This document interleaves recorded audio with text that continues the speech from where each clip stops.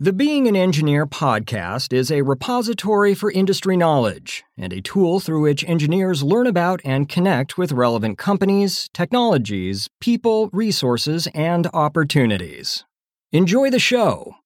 I'll just say one of the biggest lies that I've ran into several times inside the engineering field is that everything is important, and everything is not important. There's certain tasks that are going to help you to reach your goals a lot faster than others. So your must-dos are going to be those tasks that directly contribute to you completing the goals that you have set for yourself.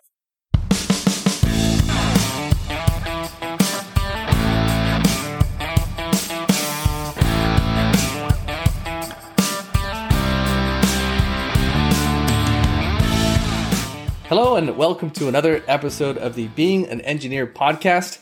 Our guest today is Matthew Gaddy, who is an electrical engineer and the owner of Gaddy Consulting LLC, where he is a coach focused on helping engineers work more productively, which is a topic I personally find fascinating and have thought a lot about over the years. So I've been very excited to talk with you on the show today. Welcome. Thank you for being with us, Matthew. Thank you so much for having me, Aaron. And we've had a couple of scheduling snafus, so it's great to finally get to meet you and share with your listeners. Likewise. Okay. Speaking of our listeners, I want to share real quick here that this is episode number 100. Oh, wow. So it's kind of it's a big milestone. Right? Yeah, exactly. Big shout out to the rest of my team who helps us produce the podcast. There's Raf and Nikki and Diane and Josh, all part of the team that produces the Being an Engineer podcast. So thank you for all the hard work that they put into this, and big pat on all of our backs for episode number 100. Yeah, congratulations to all of you. Thank you. All right. So Matthew, what made you decide to become an engineer? Two reasons. One, my father's actually an electrical engineer. He's been working with the Nuclear Regulatory Commission for almost 30 years now. Wow. So when I first was going into college, being exposed to someone who is an engineer, understanding how that kind of mindset works, it really opened my mind to how can I approach different types of problem solving? My dad's a real big problem solver, and when I saw that in him, he really inspired me to adopt that sort of mentality. When I first went to college, it was one of those things where engineering was the thing that really kept me out of trouble. It kept me busy enough. It kept me focused enough. It kept me in my studies enough to really say I have to devote X amount of hours each and every week to make sure that I'm being successful and being studious and learning all the subjects and being able to do well on tests, do well on exams, do well in just my college experience. So it really helped me to look at problems in a more engineering problem-solving way and see how can we analyze this, and then also it kept me busy. So that was two big things that really helped me to choose engineering and also to stick in engineering as well. Awesome. I can definitely relate to the long hours. There wasn't a whole lot of time for partying. No, not at all. During school. No. All right. So how did you get into coaching engineers? And maybe you can spend 30 seconds or a minute or so talking about your engineering career and how you got to this point. So initially, I had an internship at Encore Electric Delivery. It's a utilities company here in Texas. From there, it transitioned into my first job. And the reason, being around engineers, being in that particular environment, working in a metering department, then transitioning into standards, I was exposed to a lot of engineers who simply said, this would be a great thing to get done, but I don't have the time to do it. And so there's all these projects that could make our lives easier, all these projects that could take this 6-hour process and knock it down to a 1-hour process, but we could not find the time to get them done.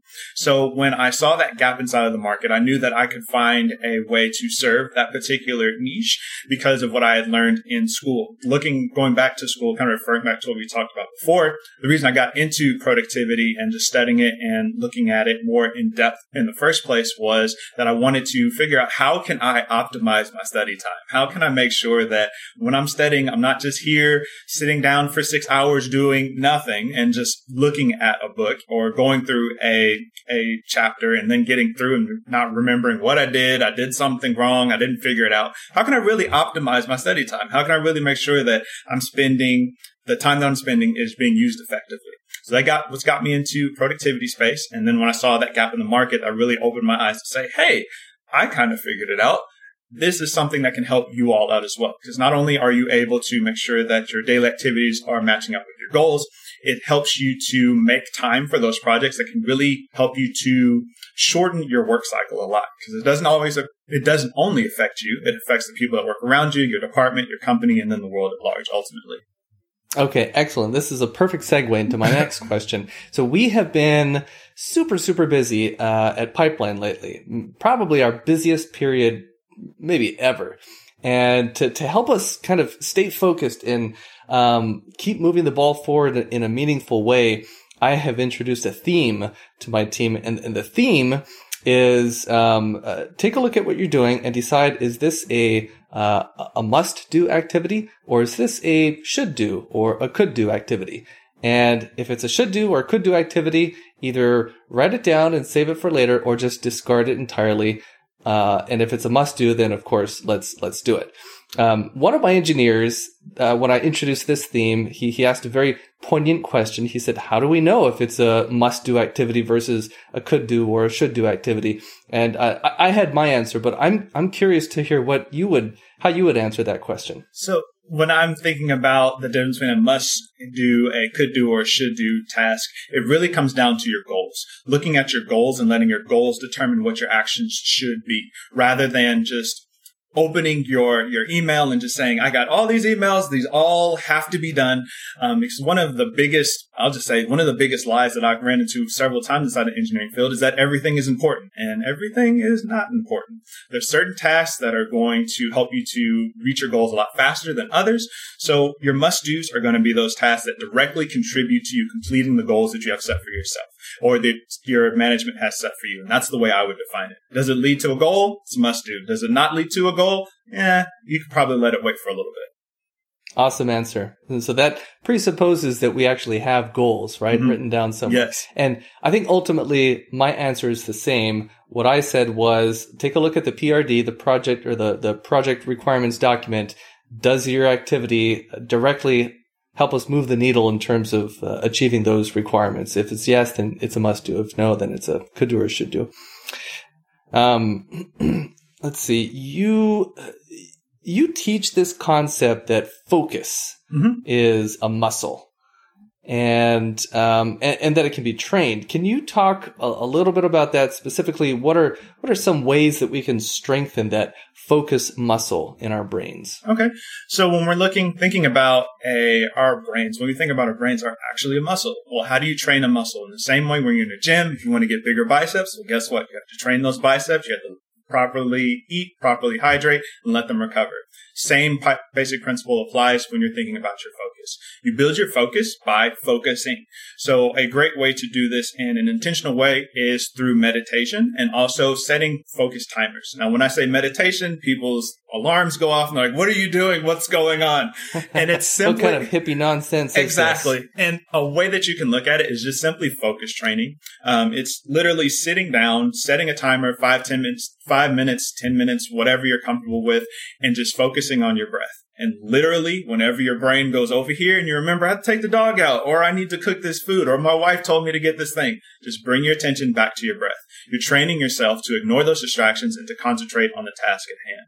Another way to train your focus is to, when you're working, putting together a timer, putting away all your distractions. If you have a 30-minute timer, putting away your phone, closing your email browser, whatever it may be, and working on that one activity for 30 minutes at a time. Slowly, over time, you'll be able to figure out, hey, I can get through 30 minutes pretty easily. Increase it to 45, increase it to 50, increase it to 60, increase it to whatever you feel is comfortable, and that won't overly impede the progress of the project you're working on. And that slow and gradual progression will help you to build your focus over time simply by performing the activity that you're trying to improve. I love that. And like any other muscle, the mind, I think, can atrophy as well. Yes. If we don't focus its attention in that way. I started meditating a few years ago, and I used an app called Headspace. I really liked it, guided meditation, and I like the way you put it, focus training, right? Mm-hmm. It doesn't quite sound as woo-woo as meditation. Focus training.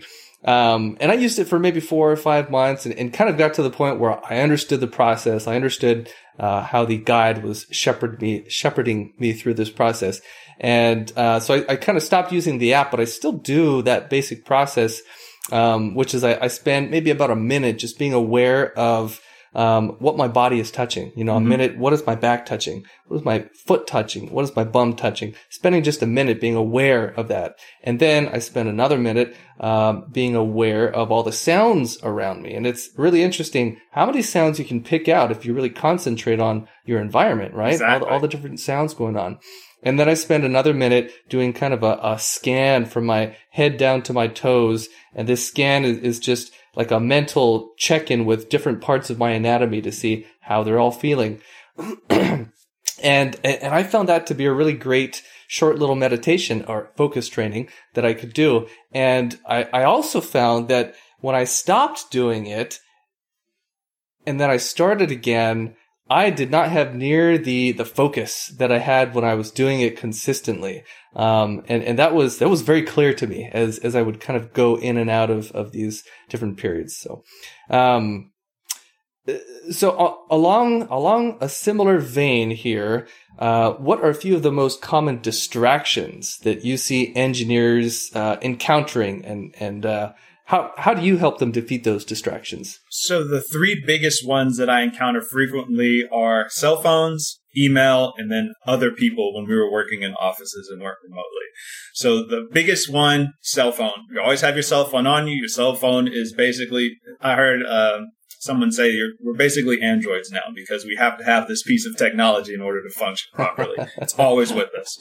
And I'm not going to be the person that says you have to get rid of your cell phone. You can't use your cell phone. It makes you dumb, stupid, whatever. But we have to instrumentally put times in our calendar where we're going to say this has to sit over here. We have to plug it into the wall. We have to put it away. We have to turn it on silent, whatever it may be, because it increases the chances that we get distracted. You don't have control over when you get text messages. You don't have control over when you get calls, but you do have control over if you're going to respond to them, and also if you're going to make yourself aware to that text message or call being come in. So my encouragement to all the engineers listening to this, whenever you're in your work period, set aside 30, 45 minutes of distraction-free time. Put your phone on airplane mode. I promise you 30 to 45 minutes will not kill you because you probably missed something for 30 to 45 minutes before and didn't know it then. The second one is email. There was a study done, I believe it was by the University of London, and they found that when you have when you're aware of unread email inside of your inbox, your IQ literally drops by 5 points. And this is because your brain begins to try to predict, well, it's 2 p.m. What could that email be about? It could be from Sharon because I was waiting on an email from Sharon. Well, if it's from Sharon, it's probably about Project XYZ. And if she's talking about XYZ, we're probably thinking about this. And your brain is doing all this processing in the background when you're supposed to be focusing on whatever you're focusing on. Having unread email and being aware of it, it makes you dumber. So whenever you're working, close your email. Once again, 30 to 45 minutes will not kill you. A great way to make sure that it won't kill you is to let other people know, put it on your calendar. 45 minutes, block it out. This is my time to work on XYZ project. The very last one is other people. If we're always available, we're never available. If I'm always having an open door policy and people can come in, well, guess what? I'm never fully focused on the person that's coming in. And I'm also never fully focused on what I'm working on because at any point I could be interrupted. So once again, setting aside time to say, this is my dedicated time for me to work on this project. And then you can also set up some, like in college, office hours. If you need to speak to me from Monday, Wednesday, Friday, from 3 to 4, I am wide open. And when you come in, I can devote all of my attention to you. I'm not going to be trying to listen to you and read this email or answer this phone call or work on this project. I am focused on whatever Aaron is saying. I'm all the way present. And that allows you to be more productive. It allows you to engage with whoever you're talking to better, and also makes them feel like you care about them because you're not talking to them and checking my phone and doing everything else you have to do. I love it. I love it. I fell victim to these distractions just a few weeks ago. I remember I had something blocked out on my calendar. So that was a good first step, that I was supposed to accomplish. And during that time, I got a message from, I can't even remember who it was. It was a direct message on Teams or something. And I thought, this might be important. I'll just respond to this real quickly. And so I did that. And then as I did that, I think I glanced at my email and I saw a couple of emails in there. Well, I'll respond to these real quick. It won't take long. and then someone called me and I was like, oh, well, this is an important customer. I better answer the phone. And so I did, and ended up being a half an hour conversation. All of a sudden, I had lost an hour and I did not accomplish what I set out to accomplish that morning. Because I hadn't shut down all those things, right? I think that we're just not strong enough to avoid the temptations when we see little dings and notifications from, a Teams message or email or someone calling us. And so for myself anyway, I know I'm not strong enough to overcome those temptations. If I don't shut all those things down, chances are I'm probably going to look at something. So if I really need to get something done, I just have to shut it all down. Yeah. So two really quick things about that. One, there was a study done. I forgot who did it. I will find it for your listeners. There's a study done, and found if you put your cell phone 6 feet away, the chances that you actually go and get to it drop by 80%. If you put your phone more than 6 feet away because you have to get up and move and your body is lazy and you're just like, it doesn't exist anymore. It's over there. The second thing is that it means that technology is working right. We have all these people that work on some of these neural triggers, these neural pathways, these things that we really don't even understand or have a cognizant awareness of, saying, hey, if I use this color intrigues the human brain better than this one. So it's not all your fault. It means that the system works. It means that the program works. So the best way to do it is just to avoid it altogether. That's why turning all your notifications off on your phone when you first get it. So you have to physically go check your phone. Things like that. We can really help you to avoid that problem by never experiencing that problem in the first place. Great advice. And that will help you focus very deeply, which leads me to my next question. Can you talk a little bit about deep work? What is deep work and why should we care about it? So deep work is a term that was coined by Cal Newport. And the overall concept of deep work is spending enough time with a particular project in order to obtain a result that cannot be done in a distracted state.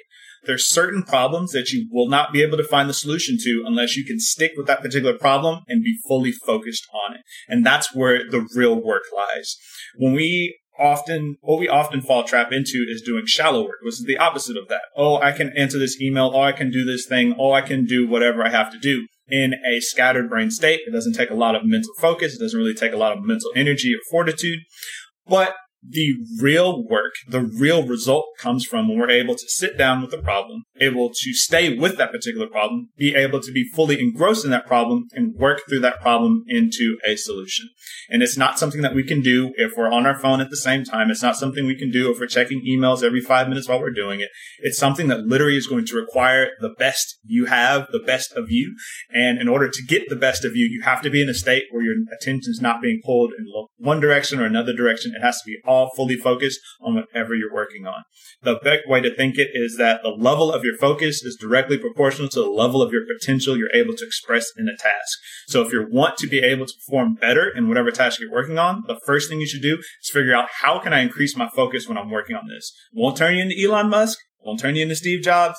It won't turn you into Jeff Bezos. But whatever your peak is, you'll be able to reach it a whole lot better if you're in a fully focused environment than if you're one where you're trying to do 90 million things at one time. Awesome. I agree with that as well, 100%.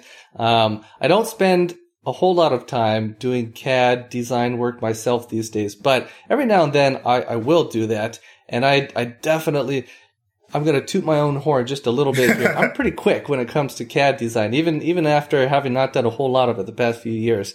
And if I shut everything down and get into my deep work groove, right, my flow, I can really knock out some CAD design pretty quickly. But if I keep my email open and I'm checking this and I'm checking that, I never get anywhere close to the same level of productivity there. So sometimes, this is the case for our team right now for sure. And we all experience periods when we're just really, really busy. There's a lot to do, more than usual. And sometimes the right answer is not necessarily to spend more time working, but it's to spend your time getting better organized. Can you talk a little bit about, how have you helped engineers get better organized so that they can accomplish, all this work that's in front of them? So it kind of goes back to I believe it's our initial question. Well, what is a must do and what is a could do and a should do? It really goes back to what are you actually trying to achieve? You want to figure out what are you actually trying to do. You don't go to work to answer emails. You don't go to work to answer phone calls. You don't go to work to just talk to people. You go to work to do a thing. Now, first thing we need to do is figure out what that thing is. Can we define that thing? Okay, we've defined that thing. Now let's break that thing down, because we don't just go out and accomplish a goal. We accomplish the steps that culminate in the accomplishment of that goal. You can't go out and work on, we need to finish this project. What does that mean? You have to break that down. Well, we need to get this design first. We need to talk to this customer. We need to do X, Y, Z things. When you're able to take your goal, able to break it down into action steps, it gives you a lot more clarity on what you should be doing. It also gives you a lot more clarity on what you shouldn't be doing. Now, once you have those tentative steps planned out, when you're able to say this is the rough framework, because if we could see into the future, wouldn't have this problem. Sometimes we can't. There's going to be things that pop up. We have our tentative plan. It gives us a framework to operate from, and it gives us something to adapt rather than creating a new plan on the fly because our initial idealistic plan got blown out the water because of something happens. So it starts with figuring out what you're trying to achieve and then planning backwards from that. Once you have your steps, you're able to place each one of those steps onto your calendar so that you've already created the space for you to work on each individual task. Will this task extend beyond the time I have scheduled for it? Sometimes it will. But guess what? More often than not, it'll fit inside of that task inside of that time block. And if it doesn't, if your time block was for 30 minutes and it goes to 45, well, guess what? If you didn't have that 30-minute time block, it might have taken you an hour and a half to do. So it helps you to save time that way. So figure out what your goals are, break them down, place them on your calendar, and then execute on them powerfully. Working in a distraction-free environment, utilizing deep work principles so that you're able to express your fullest potential in whatever task you're working on. Amen. Man, that's good stuff. I love it, man. Appreciate it, man. All right. Well, let's see. I participated in, it was a year-long coaching program. And this was more of a business coaching, not engineering coaching, called Strategic Coach. And one of the strategies that they taught us was called the Entrepreneurial Time System. And it was composed of three types of days that they called buffer days, focus days, and free days. Buffer days were the days where you just get, all the stuff done that has to be done, like everyday type things, whether it's answering emails or it's not really stuff that's moving the needle. It's just the generic stuff that has to be done as part of your role. And there were the focus days, which were the days that you actually focus distraction free on the things that really do matter, moving the needle. Those are probably your deep work days, like you were talking about. And then there were the free days where you do nothing. And really, they strongly advocate that you do nothing or no work related activities anyway. Their argument was that these days, they don't need to be in any particular order. Nor do they need to follow the typical 5-day work week and 2-day weekend. Now, a lot of us work with companies that you kind of do need to follow that. So there might be a little bit of deviation between the entrepreneurial time system there and the time system that engineers need to follow. But you get the picture. It's an interesting approach. And I really do like the concept of blocking off certain types of activities, and working on them together. You have your own system called the time blocking system. Mm-hmm. Can you, without giving away all the secret sauce? Oh, y'all can have it all. It's okay. Talk to us a little bit about that. What is the time blocking system? So the time blocking system is a 4-step productivity system. It's the one that I use. It's the one that I teach with my clients. So the first step is identify. And this is where you're going to identify the goals that you want to achieve. Like we talked about before, what are you really trying to do? You need to figure that out first, because without knowing that, you're just doing stuff. And you'll be working 10 years, realize, oh my gosh, I am not where I want to be, but I got all this stuff done. So we're going to figure out what you're trying to achieve, identify your goals first. Second thing you're going to do is select. You're going to select the tasks that help you to achieve those goals. We don't achieve goals just because we set it and we put it on our calendar and we read it every day. We have to work towards them. We have to do the things that lead to the culmination of that goal.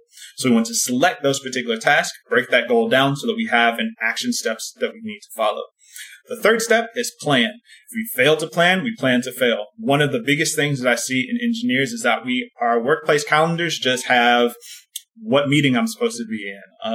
I need to go to this particular job site, but we haven't designated time on our calendar for us to work on specific tasks. And when you're able to do that, it creates a flywheel for you, because you're able to come into work with a plan. You're able to know exactly what you're working on and when you're going to be working on it. And it gives you the confidence in knowing at the end of your day that I moved closer to the goals I'm trying to achieve today.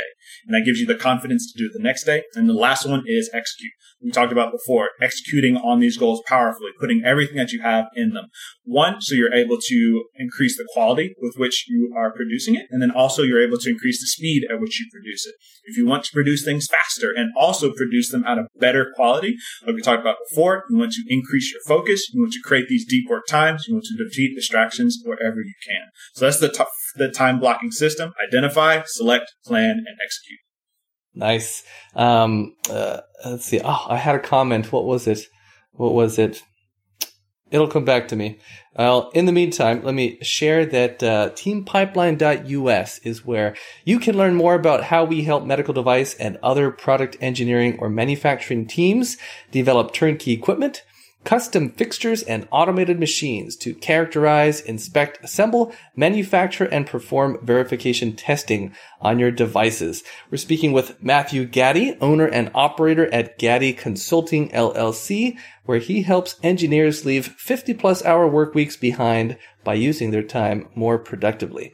So Matthew, communication is a topic that comes up frequently on our podcast. So let's talk about how engineering teams communicate for a few minutes. You've kind of touched on this already, but you made an interesting statement in one of your LinkedIn posts where you said perpetual availability is a productivity problem.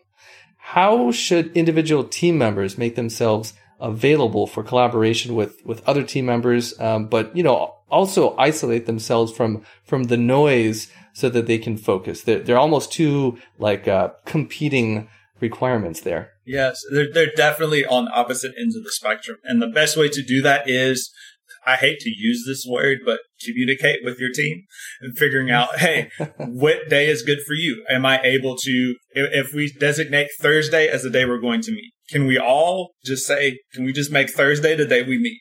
Okay, now let's find a time that all of us are available.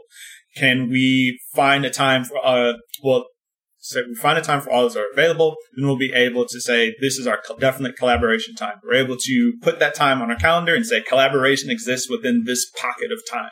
It allows us to have the freedom to collaborate fully in whatever we're doing when we're all on the same page. Once again, in the same example that I brought up before, if you're always available in your collaborating stage, you might be collaborating, but you also might be trying to work on your stuff. Why? Because you haven't set aside time to work on your stuff. So when you set aside time for collaboration, you set aside time to work on your particular activities, it allows you to be fully present and fully productive and just bring your best self into both environments. So it really comes into talking with your team and letting your team know this is when we're going to be collaborating, and also letting them know when you're going to be unavailable. That's the best way to do it, because now you guys can even do trade-offs. If there is an inbox that you guys need to watch in order to get information back from a customer, or you're waiting on some specs from a manufacturer, but you don't know when it's going to come in, but whenever it comes in, we need to act on it immediately. Well, if I know that Aaron is unavailable between 3 and 4, I can be on the inbox from 3 to 4. And then when it's Aaron's time, when Aaron's focus time is up, I can hop into my focus time and Aaron can man the inbox. So just having that level of collaboration and talking with your team and communicating with them allows you all to work in a cohesive work environment where you're able to collaborate effectively, but also focus effectively as well. So speaking of technology and communication, we use a project management tool called Wrike, W-R-I-K-E, which I love with all my heart. It's one of my favorite tools. And we can message each other back and forth on that platform, which ends up being very task specific, which is usually a good thing. But we also use Microsoft Teams, and that ends up being a little bit more of a general communication tool. Then, of course, there's email.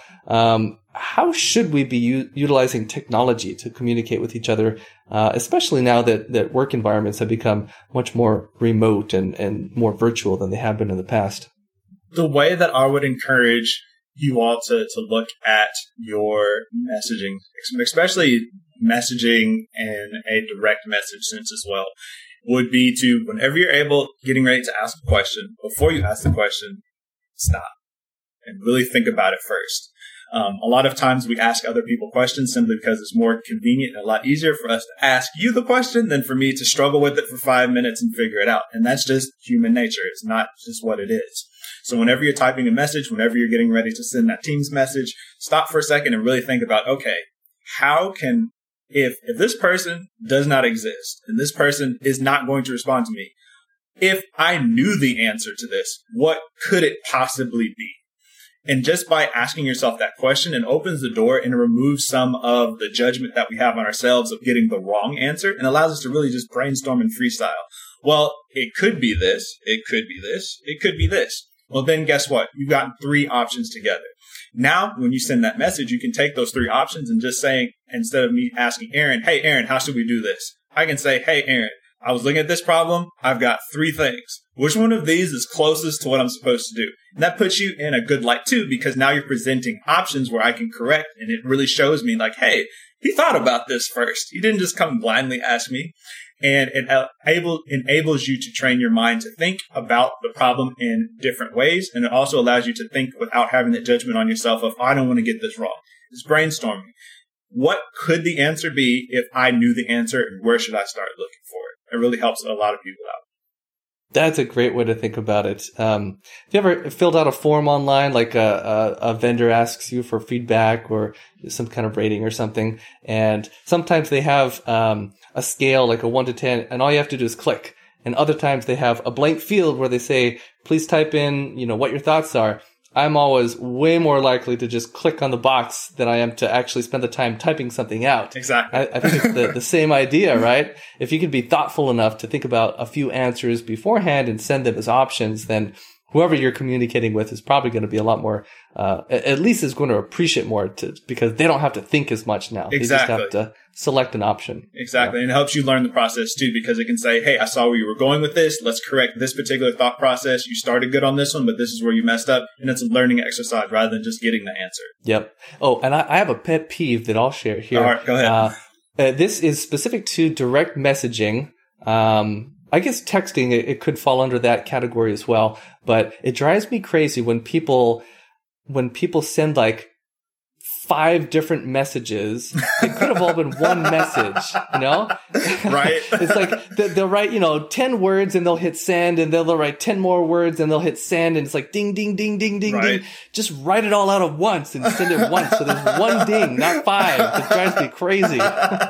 and that can go into kind of segueing into what we were talking about in more productivity aspect, setting expectations. When we set expectations for people, they know that, hey, Aaron likes it all at one time. He doesn't like 5 different things at one time. It also can go to your vendors. If you set aside focus time or kind of playing on the entrepreneurial productivity that you're talking about before we're having your focus days. If you have regular focus days and you're interacting with customers, letting them know in advance, hey, I don't answer emails on Thursday. So when your email doesn't get answered on Thursday, it's not, oh my gosh, he's annoying me. He's not listening. It's like, no, he doesn't answer emails on Thursday. I'll get the answer on Friday. So when we set those expectations in advance, it allows us to be our most productive selves as well without annoying people or making it feel like we're ignoring them. I think setting expectations is a big point. The last guest I had on the show, Joel Williams, shared this really cool tool with me, and it's called the self-user guide. And he wrote, and this was he freely shared that this was something he had learned from someone else as well.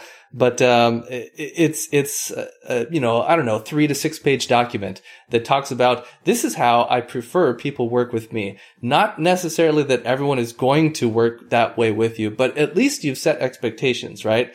So I have a user guide for Aaron, and I talk about, this is what time I usually go to bed. This is what time I usually wake up. This is what time I usually start work. These are the times when my phone is just off, so you're not going to get a hold of me.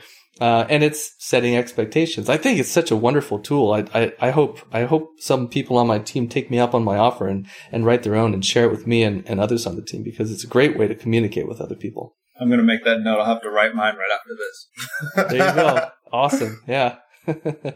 All right. Let's see. I had a particularly grueling week a few weeks back. I put in almost 80 hours, which is very much not common for me. But that week, it couldn't be avoided. And this is after I had discarded all the could do and the should do activities. At the end of the week, I was definitely tired, but I'd also accomplished all the things that I needed to. And so that was a really good feeling. I think sometimes we hold up these long hours as like badges of honor, among our peers. Even though 80 hours is well beyond the norm for me, I probably routinely do 50 plus hour weeks. And I'm wondering what your opinion is on this. Is that bad? Am I hurting my own productivity by working that much? That is not a simple question to ask. The way that I would go about determining that would be not even what your results were of that week, but what activities did you actually do?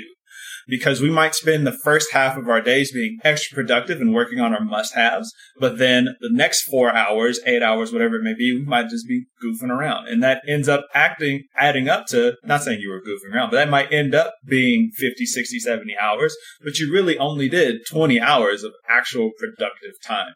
So I think when we're looking at trying to evaluate how long we should be working, I think that looking at it in a time-based concept is something that is detrimental to our productivity, actually, because this was something that I ran into, and then I promise I'll bring it back around. Something that I ran into when I was in the engineering space. Well, we had 8-hour work days. Well, if I have to be here for 8 hours, what is my incentive to be productive if I can get it done in 4? Because I have to be here. Because then it's like, okay, I still have to fill 4 hours of space, and this is the only project I'm working on because I finished everything else. Why would I get this being productive now? So really looking at what were you actually doing in those 80 hours or 50 hours, 60 hours, whatever it may be, to determine were all 60 of those hours productive actions? Because generally, without looking at your schedule, the majority of them may not be. They may be. They may not be. So instead of looking at the time aspect of it, we have to look at the results aspect of it. Are the activities that I'm working on going to lead to the goals I have to set for myself? Are these going to accomplish the tasks that I'm trying to achieve? Rather than looking at, I spent 50 hours doing this. I said 60 hours doing this. Because you could spend 60 hours doing, playing video games at work. But yeah, right. Hey, it doesn't mean anything. Yeah. Great way to think about it. Let's talk a little bit about your work and how you work with engineers. Why do you find engineers typically connect with you? What are some of the reasons that if listeners are thinking to themselves right now, they should consider giving you a buzz? Because I understand. I was in the industry for, almost 8 years. So a lot of the growing pains or the different ways of operating I've been exposed to.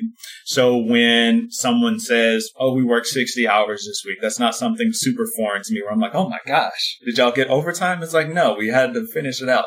So being able to speak that engineer language, but also being someone who is able to speak a fresh outlook on a position. I'm not going to be I'm not going to be dry with you. I'm not going to be monotone. It's like, hey, if this is what you chose to do, let's find something in what you're doing to get excited about. Because if you can't get excited about anything you're doing, then maybe you need to talk to one of my friends, Jeff, who's a career coach, because it's going to be really difficult for you to be productive in a job that you hate.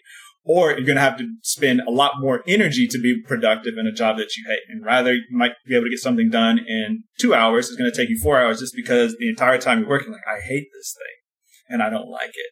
So being able to speak the engineer language, but also being able to be on the outside looking in, helping to give them perspective and just say, hey, you may feel like you're overwhelmed right now. You may feel like you've got all this on your shoulders. You might feel like you don't know what to do, like you can't breathe. But I'm here to let you know that I'm looking at it from the outside in. I see a plan that we can follow. If you follow this framework, I'll walk you through it. It'll help you to handle this and be able to accomplish the task you have set for yourself. And ultimately, I want you to be able to do this for yourself. My job is to help people not need me anymore. I want to coach myself out of a job. When you leave working with me, I want to see you again because like everybody I've worked with is cool. And I do enjoy speaking with them. But hey, the things we've talked about, I want you to be able to do this for yourself. I want you to be able to do this for other people as well. I want you to be able to sit down with your team and say, this is what I learned from Matthew. This is how you can apply it in your life so that you can be the productivity leader at your place of work. So that's my ultimate goal. And that's what I think really sets me apart from everyone else. Wonderful. Wonderful. Right. This next question, I'm not sure it's directly related to what you do, but I think it's at least tangentially related. I'd like to hear your opinion on it. In a sales context, I have found that if I focus my efforts on a small group of companies or individuals sustained over time, I'm a lot more effective than if I focus my energies on a large number of groups or individuals that are relatively short-lived efforts. And I'm wondering if there is a corollary to engineering specializations. In other words, do you think that we as engineers should be focusing our efforts on becoming specialized within our engineering industry, as opposed to trying to be kind of jacks of all trades or Renaissance men of engineering, or women, of course? I think once again it goes back to what you want to do. If you want to be in a director, CEO level role, it would help for you to specialize, maybe not specialize to the same manner as a subject matter expert in that particular activity, but you do need to have enough information for you to ask what I call intelligent questions. Can I ask an intelligent question about what's going on here? Am I able to quickly learn this particular information and apply it and see how this relates to something else? Now, if you want to go into a subject matter expert role, specialize, and then go to something that's tangential to that and specialize in that as well. And then that's where that innovation comes in. You're able to specialize in, computer programming, and then also in some other facet of engineering. You're able to find that, this interacts with this. And the only reason I can do it is because I'm the only one that specializes in this and in this. Allows you to have those innovative insights. So I hate to be this guy, but it really does depend on what you want to do. And I know that's not the answer, but it really does depend on what you want to do. So I wouldn't say that it is bad for you to specialize. I wouldn't say it's bad for you not to specialize, but you need to make those decisions on purpose rather than just being in that particular decision. So figure out what you want to do first. Yeah. It comes back to being intentional. Exactly. Right? What's your goal? Decide what your goal is and then figure out the best way to get there. Exactly. If there was one thing that you could paint on a billboard as advice or a best practice that was going to be seen by millions of engineers, what would that thing be? Probably would be slow down, ...